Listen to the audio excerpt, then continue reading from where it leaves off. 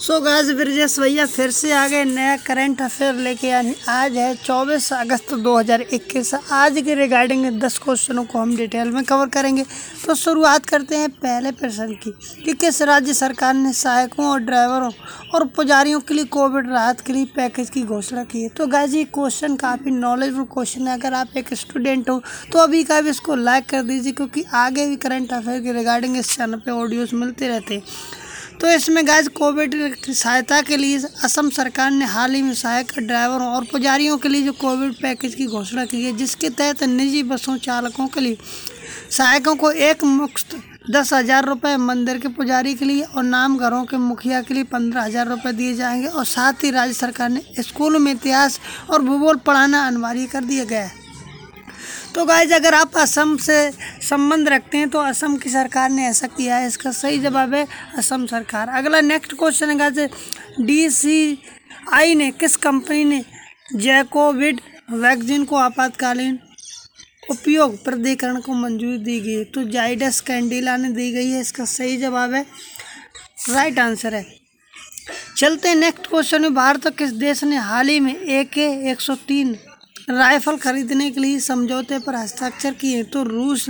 आपको पता है रूस काफ़ी साइंस टेक्नोलॉजी में आगे रहती है, और भारत और रूस ने AK-103 राइफल खरीदने के लिए समझौते पर हस्ताक्षर किए। इस मेगा इन्फेंट्री आधुनिक कार्यक्रम के तहत भारतीय सेना के लिए रूस से कई AK-103 श्रृंखला की असॉल्ट राइफलें खरीदी जा रही हैं, और AK-47 से लेकर राइफल का नवीनतम सबसे उन्नत संस्करण रहा है। तो ये रूस से है, इसका सही जवाब। चलते हैं नेक्स्ट क्वेश्चन की, UCOF किस टेक्नोलॉजी कंपनी के लिए भारत पूर्व राज्यों में हाई स्पीड सेवा लोगों के लिए तक पहुंचाने के लिए समझौते पर हस्ताक्षर किए गए?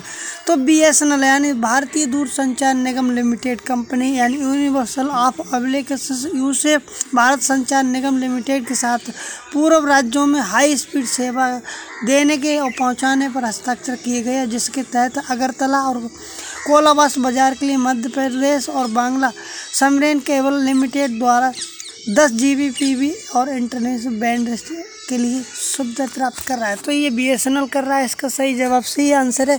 अगला नेक्स्ट क्वेश्चन है, भारत सरकार ने कितने वर्ष में हथकरघा उत्पादन को दोगुना करने के लिए समिति का गठन किया गया है? तो इसमें 3 वर्ष के लिए भारत सरकार ने हथकरघा उत्पादन को तिगुना करने के लिए 4 गुना करने के उद्देश्य से एक समिति गठित की गई है। तो इसका सही आंसर है 3 वर्ष तक।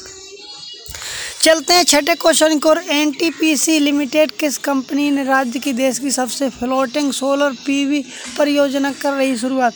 तो Andhra Pradesh national thermal power corporation NTPC limited Bharat सरकार द्वारा 2018 में अधिसूचित फ्लैश बिजली योजना के तहत किया गया था। तो इसका आंध्र प्रदेश सरकार ने विशाखापट्टनम की शुरुआत की गई है। तो इसका सही जवाब है आंध्र प्रदेश। अगला नेक्स्ट क्वेश्चन है गाइस, वो हम आपके साथ परोस रहे हैं कि दास व्यापारी इसके साथ उन्मूलन के लिए अंतर्राष्ट्रीय दिवस कब मनाया जाता है? तो 22 यानी 23 अगस्त को विश्व भर में दास व्यापार दिवस मनाया जाता है। उन्मूलन के लिए अंतर्राष्ट्रीय दिवस मनाया जाता है। यह दिवस सभी लोगों को स्मृति दास व्यापार की तिरस्ता दर्शाने के लिए किया जाता है। तिरस्ता यानी तीसरी अस्था के लिए किया जाता है। इसका सही जवाब है।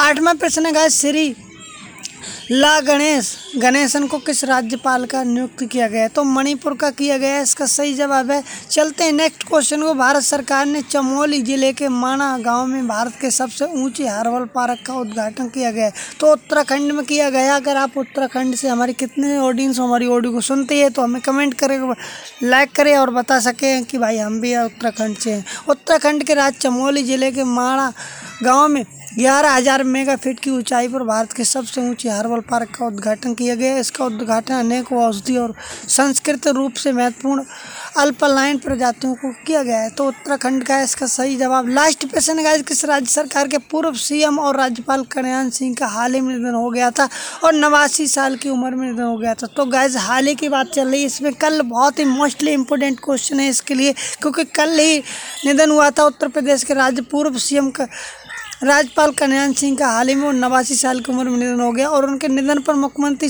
श्री योगी आदित्यनाथ ने दुख भी जताया था, और इस पर मैं सीक्रेट ऑडियो अपने सुदर्शन समाचार चैनल पर रात में इवनिंग में डाल चुका था। अगर आपने नहीं सुना है तो सुन लीजिए जाके।